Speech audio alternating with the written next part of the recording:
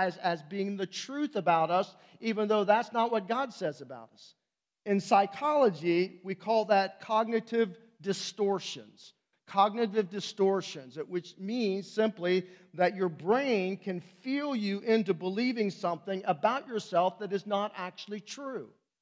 It's something the evil one tells you is true, and you have now accepted the lie as truth, but it's not actually true. This is not what God would use as descriptive terms over you, but you've accepted that, and so those lies become the default patterns in our thinking, which affects the way we feel, which ultimately affects the way we act, the things that we do. That's so very important because of the depth of our woundedness, and we've all been wounded in many different ways throughout the course of our lifetime. We all bring that woundedness into every single relationship we have with other people. And when you bring a lot of wounded people together, you have a melting pot for a lot of conflict, right? Because hurt people hurt people. Hurting people will lash out. Hurting people will push back. Hurting people become oversensitive to what things people might say to them, and we respond and react in a way that is unbecoming as to what has actually been said. So when we come to the first chapter of Romans, what Paul just kind of jumped out of the gate was, he said, let me give you the examples of how our disordered hearts and minds and desires, how we begin living that out. And he spelled that out in Romans chapter 1. So this is why Jesus says, if we're going to be made a new creation, if we're going to have our woundedness healed, if we're going to transform our lives by the renewing of our minds, we must be born again, right? We have to have this personal relationship with Jesus Christ where we experience Him as our Savior and Lord, the forgiver of our sins, so that the Spirit of God might indwell us, because He is the transforming agent who wants to bring healing where there is woundedness in the depth of your soul. And so Jesus came to provide that for us, to help us preserve through the struggles of life. So needless to say, when you came to faith in Christ, all of that woundedness just didn't get healed. It just didn't go away. Right? You were still saying the same things about yourself in your mind as you always said. You probably struggled with the same coping mechanisms you struggled with before you got saved. And so the Bible says now a lifelong process is God's going to start making us a new creation in Christ.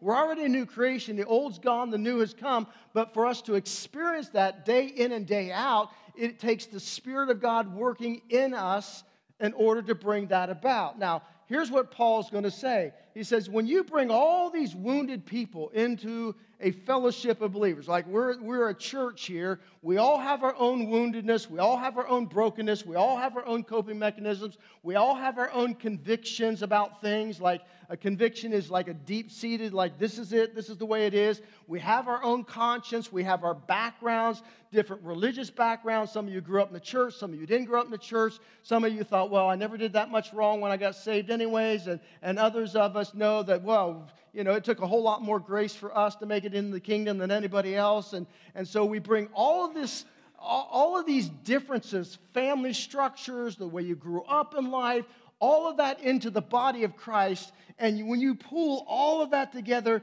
and now God says, I want you to unite your hearts and your mind and your souls for a common purpose, and the common purpose is the movement of the gospel of Jesus Christ. I want you to take the gospel into the world so others might experience the same transformation that you have experienced through your relationship with Jesus Christ. Now, that takes a lot of fortitude because we don't always agree about things. And we have very strong stances on a wide variety of issues. So when Paul wrote to the church at Corinth, which was a church that was deeply divided, they were divided over everything. Who was their favorite pastor, political division. They were even dividing over spiritual gifts, of all things.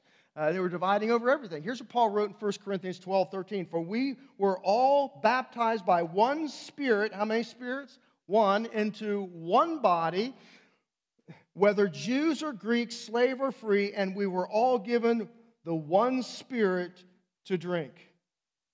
And so what Paul is saying is, I'm calling for you not to unite yourselves. And this was the heart of Jesus when he prayed his priestly prayer before he would leave planet Earth. He prayed that we would be one, that we would be united. Because where you are united, there is power. Where there's unity, where there is division, there is no power. And Paul didn't say, hey, the way you're all going to be united is you're all going to act the same, think the same, dress the same, have the same preferences. You're all going to be alike. That's uniformity. That's not unity.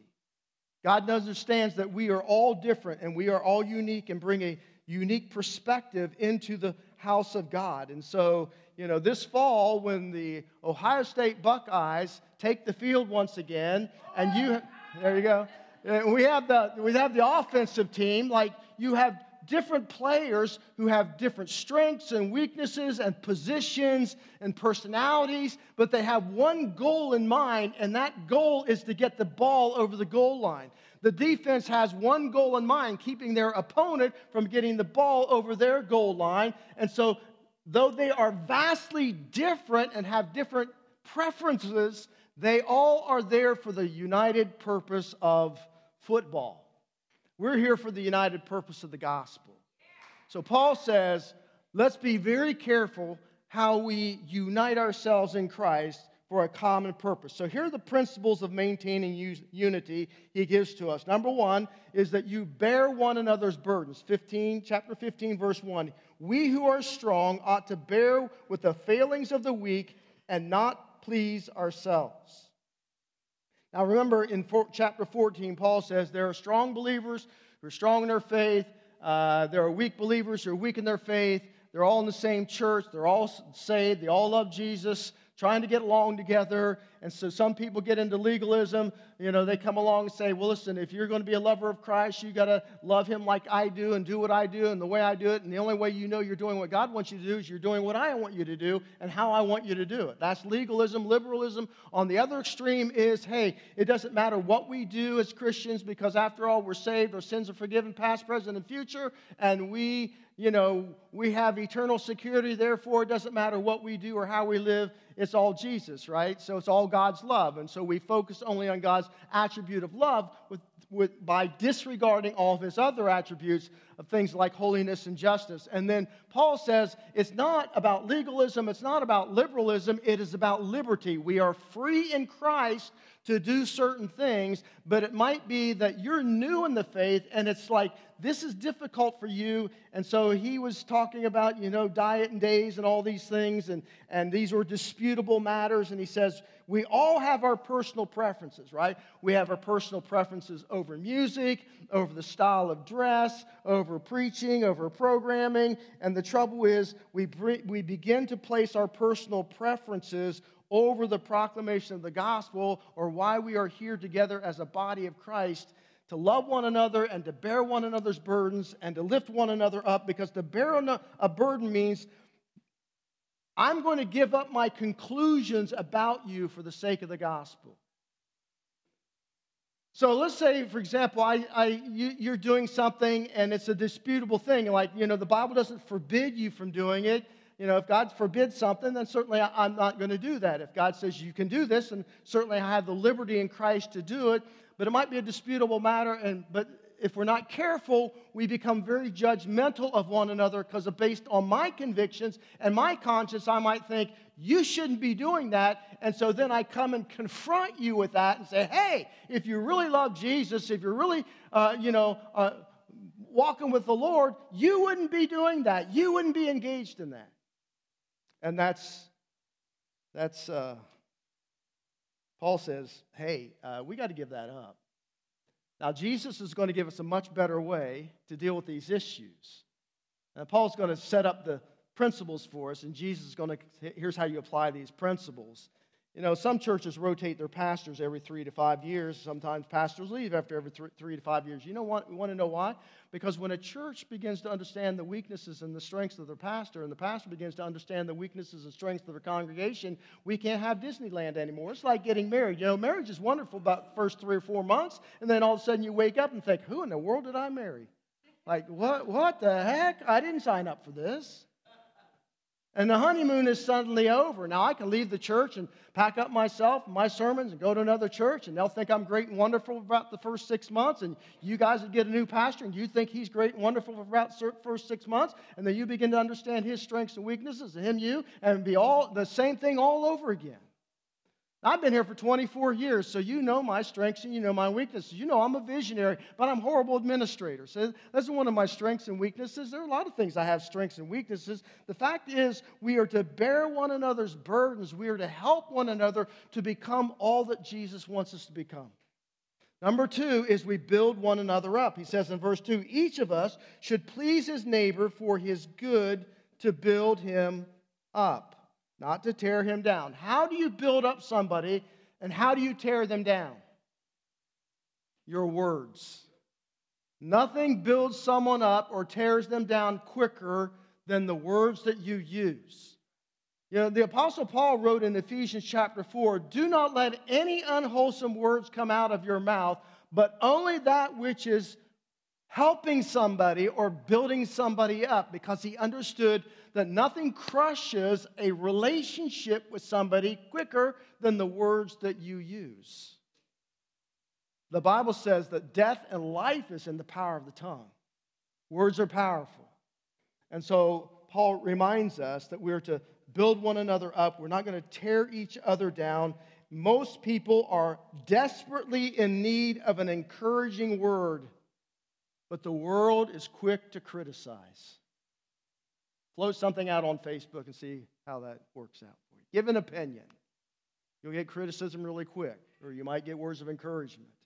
So we want to build one another up through the words that we use. Jesus is going to talk about this in our application. Number 3 is to live like Jesus. Verse 3, for even Christ did not please himself, but as it is written, the insults of those who insult you have fallen on me. And so, what did Jesus do? When people insulted him, when they used words against him, how did he respond? Was he just like quick to just fire back? Now, sometimes he would use what were seemingly critical words against the scribes and the Pharisees, but you have to understand that Jesus confronted them with truth, but he did so couched in grace because he realized that the scribes and Pharisees were leading people astray from the gospel, from the kingdom that he came to usher into humanity's existence. But Jesus, by and large, it doesn't matter how sinful the person might be, he did not come to that individual with a condemning attitude or words. Look at the woman at the well. She'd been married many, many times, and the person she was living with was not even her spouse. Did Jesus come at her with condemnation and words of destruction? No. He came with words that gave her life. Words that were the living well. Words that were able to draw her into a relationship with himself and forever change her life. Number 4, let God's word strengthen you and encourage you. Verse 4, for everything that is written in the past was written to teach us, so that through endurance, the encouragement of Scripture might have what? Hope. Now, when you read the Old Testament, you are reading not a fairy tale. You're reading stories about real people in a real time frame, in a real circumstance and situation, engaged in a real relationship with God. Here's what I want you to encourage you to do, is that when you move from Old Testament into New Testament, you don't want to look at just the Old Testament and New Testament as something, that is disconnected from me. I want you to insert yourself into those stories, because here's what the Old Testament says to me, is that God is real and that God is involved and He is engaged in our lives and He desires to bring hope, and hope is the anticipation of what God is going to do. And so if God is bringing hope and encouragement and comfort into the lives of those in the Old Testament and the New Testament. When I read the Bible, I want to insert myself into those stories because I know that when I'm walking through that similar valley of the shadow of death, that what God did in their lives, He's willing to do in mine, and He's willing to do in yours. So that reading the Bible doesn't just become some disconnected, disjointed kind of, thing that I just do. It's like I want to have an encounter with the living God every single time I pick up the Word of God. I want to know how God's going to bring me comfort and encouragement. And by the way, the Holy Spirit is called the Paraclete, which means to be a comforter and an encourager. He wants to interact, to transform, to renew, to build our faith, and to deepen our walk with Him. And the greatest encouragement that we can have is serving and loving and believing and trusting our God. And if you are not spending time in your Word, then you are missing out and you are separating yourself from that supernatural engagement you can be having with God day in and day out. Number 5, let God's power develop and mature you. Verse 5, it says, "May the God who gives endurance and encouragement give you a spirit of unity among yourselves as you follow Christ, so that you will, with one heart and mouth, you may glorify the God and Father of our Lord Jesus Christ." What is the mark of maturity? The mark of maturity is not how many Bible verses you have memorized or how much of the Bible you've read. The mark of spiritual maturity is not how often you fast. All of those things are great and important.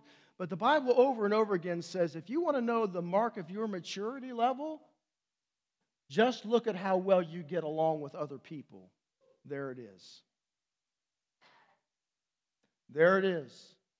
How well can you get along with others, especially those who disagree with you, those who hurl insults at you, those things that Jesus Himself experienced, but yet He did not let that ruffle His feathers to the degree that He was going to judge and criticize and be critical of those who were critical of Him. Very important. Number 6, accept one another. Verse 7, accept one another then just as Christ accepted you in order to bring praise to God.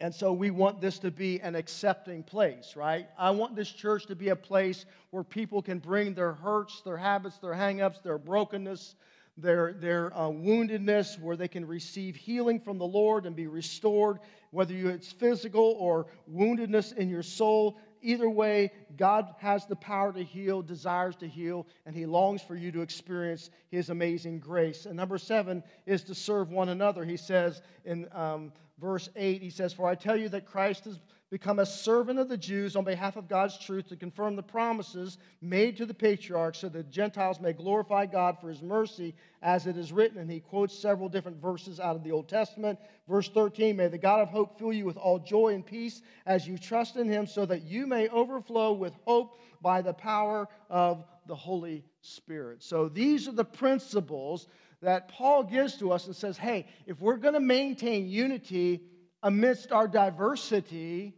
the way that we're going to do that is this. We're going to bear one another's burdens. We are going to build one another up. We're going to live like Jesus, and we're going to strengthen and encourage, and we're going to mature in Christ as we dive into God's Word, and we'll accept one another. We want to serve each other like Jesus. So Jesus says, let me show you what a servant does when we have disagreements over disputable matters, where we cannot seem to get along. What do?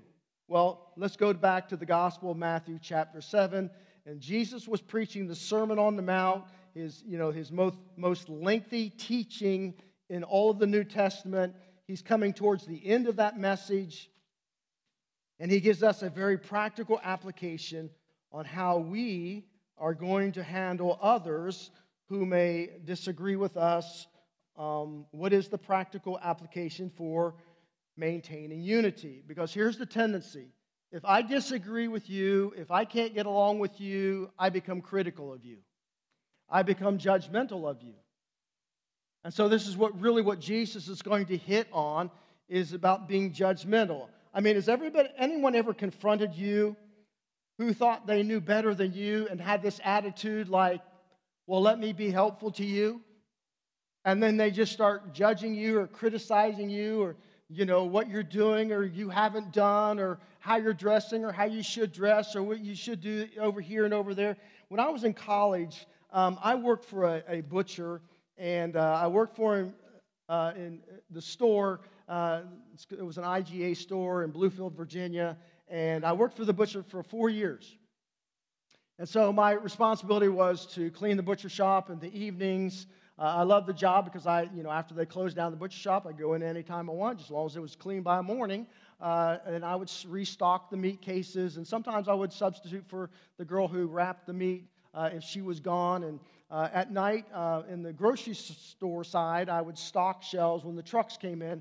So I worked in this store for, 4 years, and one red cashier who worked for the store, I'd known her for 3 years. I'd been witnessing to the butcher. I'd been witnessing to the guy who was the supervisor over the department of, vegetables, and all of a sudden that words escape me. Produce, there you go, produce. And so I was, been sharing with this girl, and because she'd been there so long, and so I was like really close. I mean, she's really open to the gospel and just hearing about Christ. And so one night she got off of work, and she was going to a party with her friends after work, and I was at the front of the store, and she had bought a couple bottles of wine and put it on was paying for it, and there was a man behind her, unbeknownst to her. She didn't know him. I didn't know him, who he was. But when he saw her purchasing wine, he made it be known that he was a pastor, and then very vocally and very rudely began berating her about the sin of drinking alcohol and how she was going to go to hell because she had wine in her presence. And this just went on and on. And by the time he got finished with her, she left the store. She was hurt. She was embarrassed. She was angry.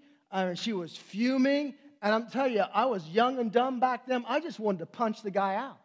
I'm like, dude, I've been trying to share with this girl for a long time now, and you've just undone everything. Her greatest fear about Christians, you just reinforced it in her mind. That we're just a bunch of judgmental, critical people who just don't like anyone, and we just want to judge everybody by what they do. And so it took me a long time to begin to build any rapport back with her because she was so hurt. There's three things wrong with that. First of all, what he was belittling her over is what Paul would have called a disputable matter. Secondly, this guy didn't even know her. He had no idea who she was. She had no idea about her background, what she's come through, how wounded she might have been or was. And thirdly, she left the store hurt and embarrassed, and I don't blame her. Listen, he could care less about her as a person. He was just trying to make his point. He didn't care anything about her. And that's what a judgmental, critical attitude does. We don't mind tearing people down, but we have no intention of building them up. And this is what Jesus is going to confront in Matthew chapter 7. Listen, judging is making a negative evaluation of others without standing in solidarity with them. In other words, we judge others, we're criticizing them, but we're not caring for them as a person who loves them and wants to help them. We just want to be critical and judgmental. And unfortunately, this is the label the Church of Jesus Christ carries with it in our day and time. That's what we're known for above all other things.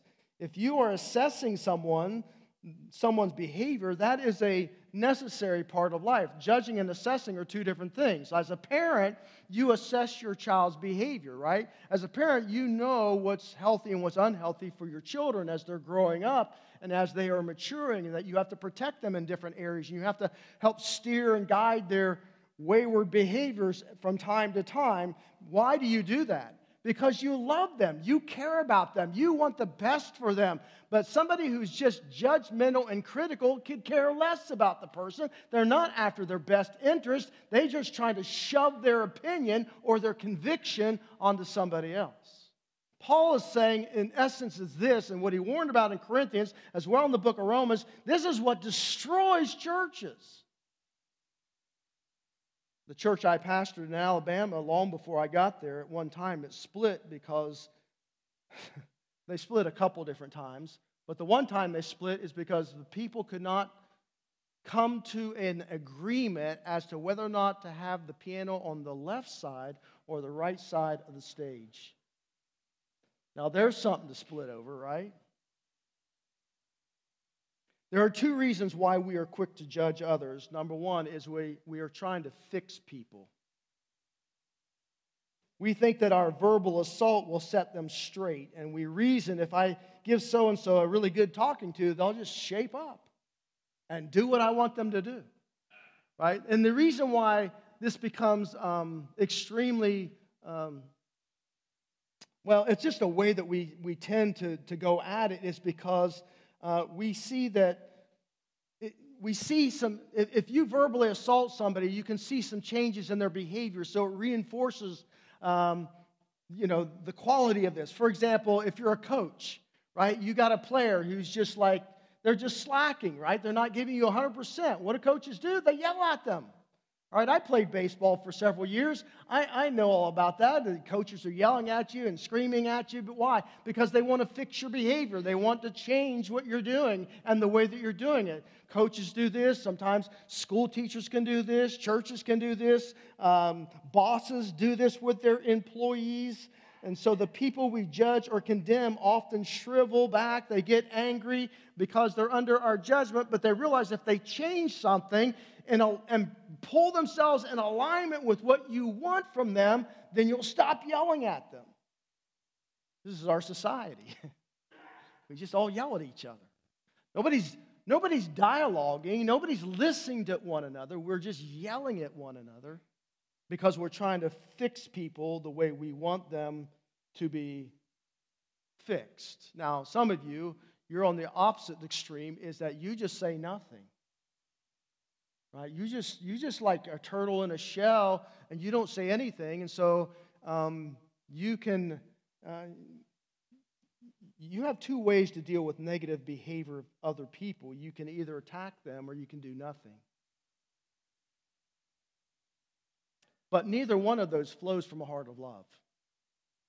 Neither one of them. And neither one of them fixes the problem. Listen, you can force people to make a change, but that doesn't mean that they're going to maintain it. Again, judgment is the deconstruction, it's not the reconstruction. It might be that you do want to change something, but you don't know how to change it. In other words, I can be very critical and say to somebody, I was an addict, so I can say to somebody, you shouldn't be addicted to alcohol. You shouldn't be addicted to drugs. You need to stop that. Get off of it. Leave it behind. Just leave it behind. And they're like, I've tried 1,000 times, but I keep going back to it. I don't know how to change. And we don't know what to say to them. For example, when your children were growing up, and one of the things parents always say to their kids, do not put your hand on a hot stove. It's going to burn it. And what do children say? Why? Right, so what do we use out of frustration after they ask that question to give us that same response 100 times? Because I said so. I'm your parent. Would it not be more beneficial if we took their little hand and said, if you put your hand on that stove, it's going to burn so bad and you're going to cry and it's going to peel off all the skin. We're going to have to go to the doctors. They're going to put stuff on your hand, wrap it up. You can't use your hand for a long, long time. I'm just trying to save you from pain. Now, depending upon their level of maturity, whether they understand that or not, at least you have given them a reason why you're not wanting them to do it. And hopefully that might get through to them. I can't change a person's life just by yelling at them, by saying to somebody, get off drugs, get off this, don't do that, you shouldn't be doing that, this is harmful to you, don't you see where you're heading with this? It might be, watch this, they're operating out of their woundedness.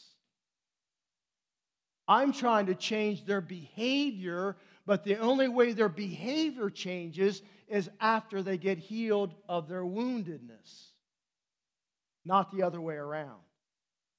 Because if I change their behavior prematurely, all they'll do is they might stop this coping mechanism. They'll just pick up one over here because they still haven't been healed in here.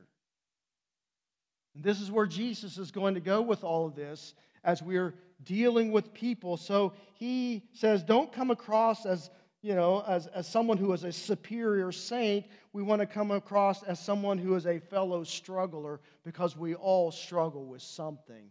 Here's the thing about a judgmental attitude. A judgmental attitude is an attitude of superiority. Like, I'm so superior to you. I'm so more spiritual than you. If you were as spiritual as I was, you wouldn't be doing those things. And what we neglect to remember is we have our own broken areas. And there's not a one of us without any.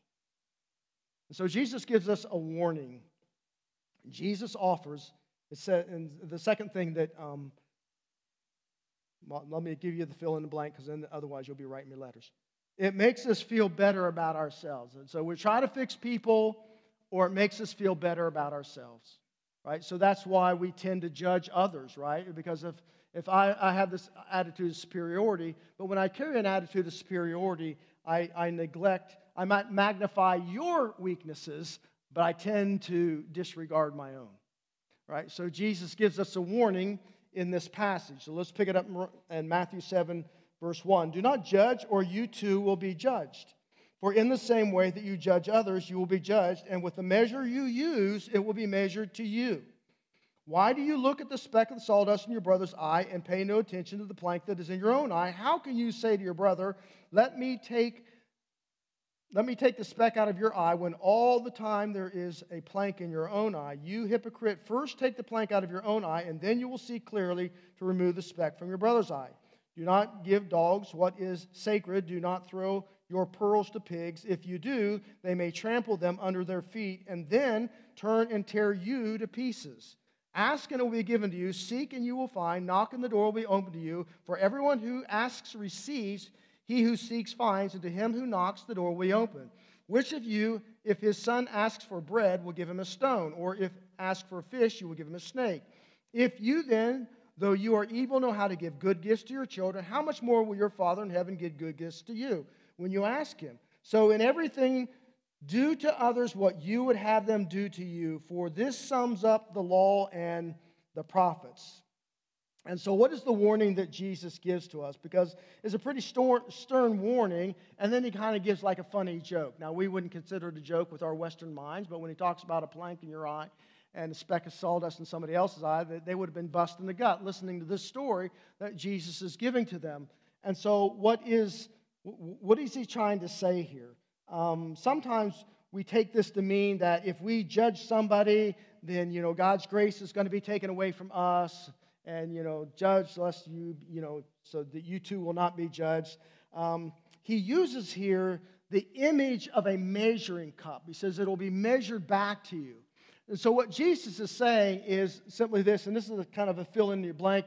If you judge someone, be prepared to be judged by others. All right? If I have a judgmental, critical attitude, what do people do in response? Do they say, well, thank you very much for giving me that word of knowledge that you just placed upon me. I've been so blessed by that. No, they immediately become offensive, and immediately they're going to come back at you.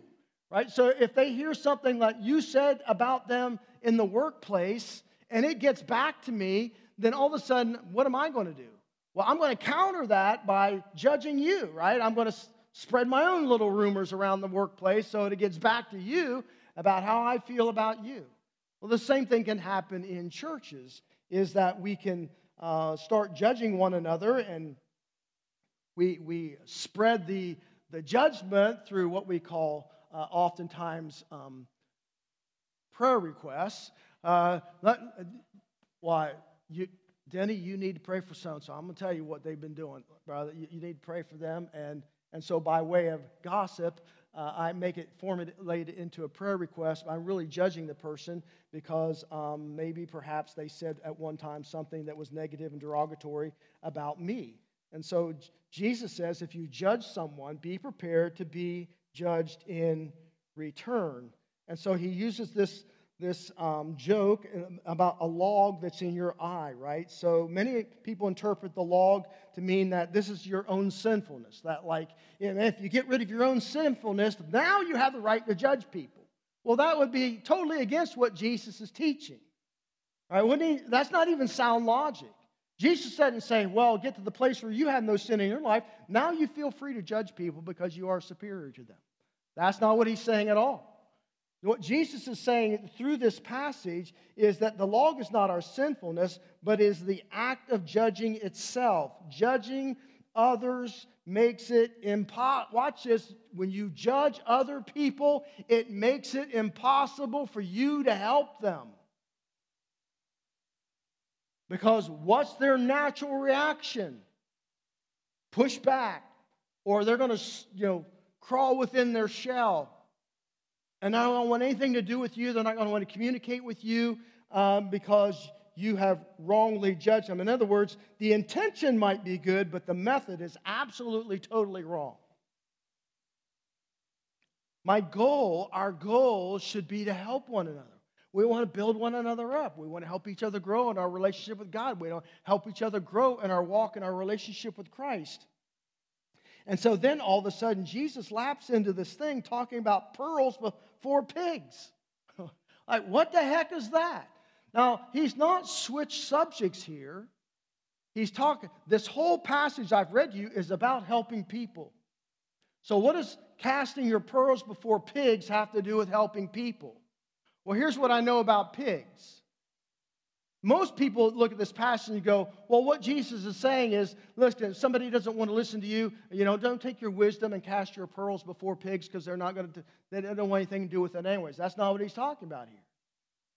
You know what I know about pigs? Because I had a pig farmer in my first church, and I helped him slop those hogs on many occasions. Here's what I know about pigs. They don't eat pearls. They don't. They can't digest them. And if you feed them a steady diet of pearls, they won't eat for days. But I'm going to tell you what they will do. When they get hungry, they'll eat you. One of the things that Charles would warn me about all the time is to listen, when those sows are hungry and they're squealing, you fall in that pen, they will eat you up.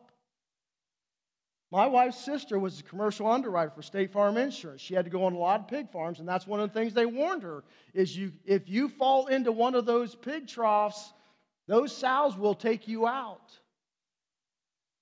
And so what Jesus is saying to us through, just as a pig can't digest pearls, people can't digest being judged or condemned. It's not helpful. You might feel better about yourself, but you've not helped them one iota. Now, this is why people can't tolerate sometimes a few minutes at a large family gathering.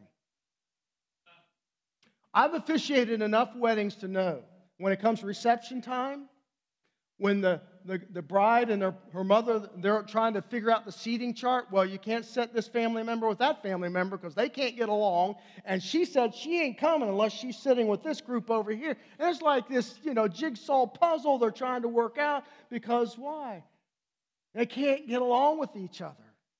And this is Jesus' whole point. If I just come at people with a judgmental, critical attitude, I really don't have their best interest at heart. I'm not coming at them out of love with an attitude of service. I'm just trying to make my point or fix them or feel better about myself rather than loving them to the point that I'm actually trying to help them grow in their walk with God. So here's what Jesus went on to say. He said, don't ask, or don't judge. You ask and you pray. He says, ask, seek, and knock. Now, all of a sudden, people look at this and they go, well, Jesus just made a transition. He made a shift. He's talking about praying. No, he is talking about praying, but watch this, he's talking about praying in the context of helping somebody. So what does it mean to ask? This is so important. I'm going to wrap this up in just 3 minutes here. Stay with me. The first thing is that you pray for them. And why do you pray for them? Because as you are praying for somebody, your heart over time begins to make a shift. And you begin to become compassionate for them. And you begin to see them in a different light. When I got saved and I was so angry and bitter at my father for leaving us, I mean, God, I had to deal with this issue. And as I began to pray for my father, my heart began to shift. I started having compassion for him rather than, anger or bitterness, because it was essential that I make that heart shift. And that's, if I'm going to love you and I'm going to help you, I want to be compassionate towards you. I want your best interest in my heart and in my mind. And listen, prayer also helps us to accurately assess another person's situation.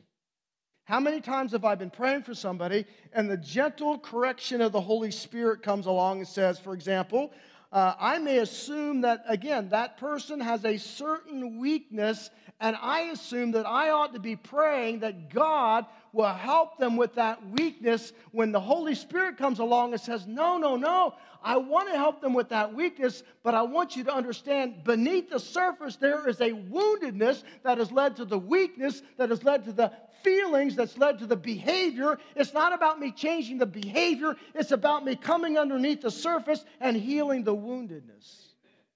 Now let me show you where the woundedness is. In our church, in our prayer team here at our church, we call this theophostic praying. Theo means God. Phostic simply means light. In other words, as I'm praying for someone, as a team we're praying for someone, we would ask God's Holy Spirit to shed light on the woundedness in the depth of that person's soul that was resulting in the behavior that was a coping mechanism in their life and it was a destructive habit. Listen, God can heal their woundedness. I can't, you can't, but He can. But most people never understand their woundedness. They only focus on the behavior. God's Holy Spirit wants to get us at where the woundedness has taken place, so it all begins there. And prayer is a wonderful gift from God that helps us in 3 ways. First, we're inviting God into the situation, and we're going to have more compassion for that person. And listen, God brings wisdom to the table, and He helps us to see what He sees, because God does want to heal what He wants to heal. And He says, then we are to ask and pray, seek and knock. Those are words of what? Persistence. Don't give up. Don't stop.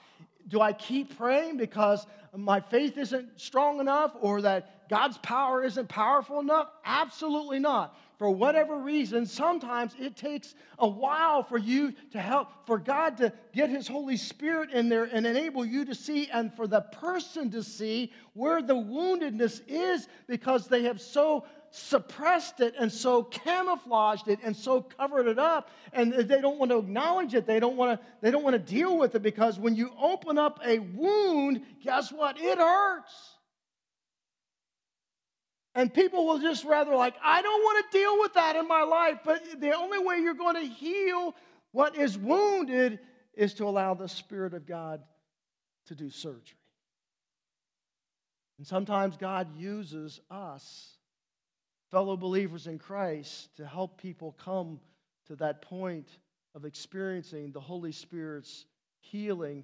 Listen, my wife and I can give you a lot of testimonies about how God has done this in multiple people's lives. Here was the behavior, and even the person with the behavior thought the reason I behave this way is this, and this. And then God's Holy Spirit comes along and says, no, you don't understand. It's not about this, and this. It's about this down here. Now let's get this healed, and it'll take care of this, and this. And it works every time.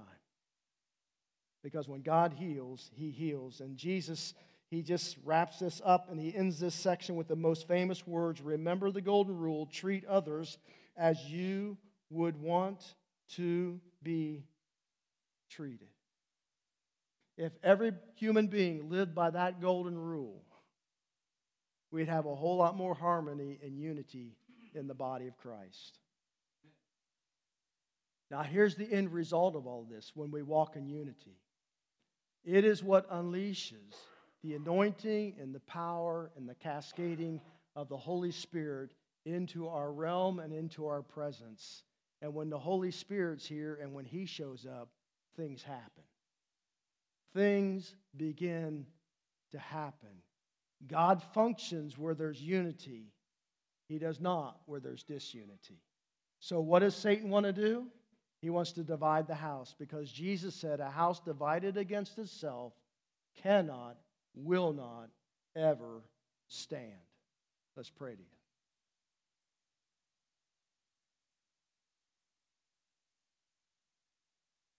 Father, we thank you that you have given us a unifying agent, the person of the Holy Spirit, Father, who enables us to be who we cannot be on our own, to do what we can never do on our own.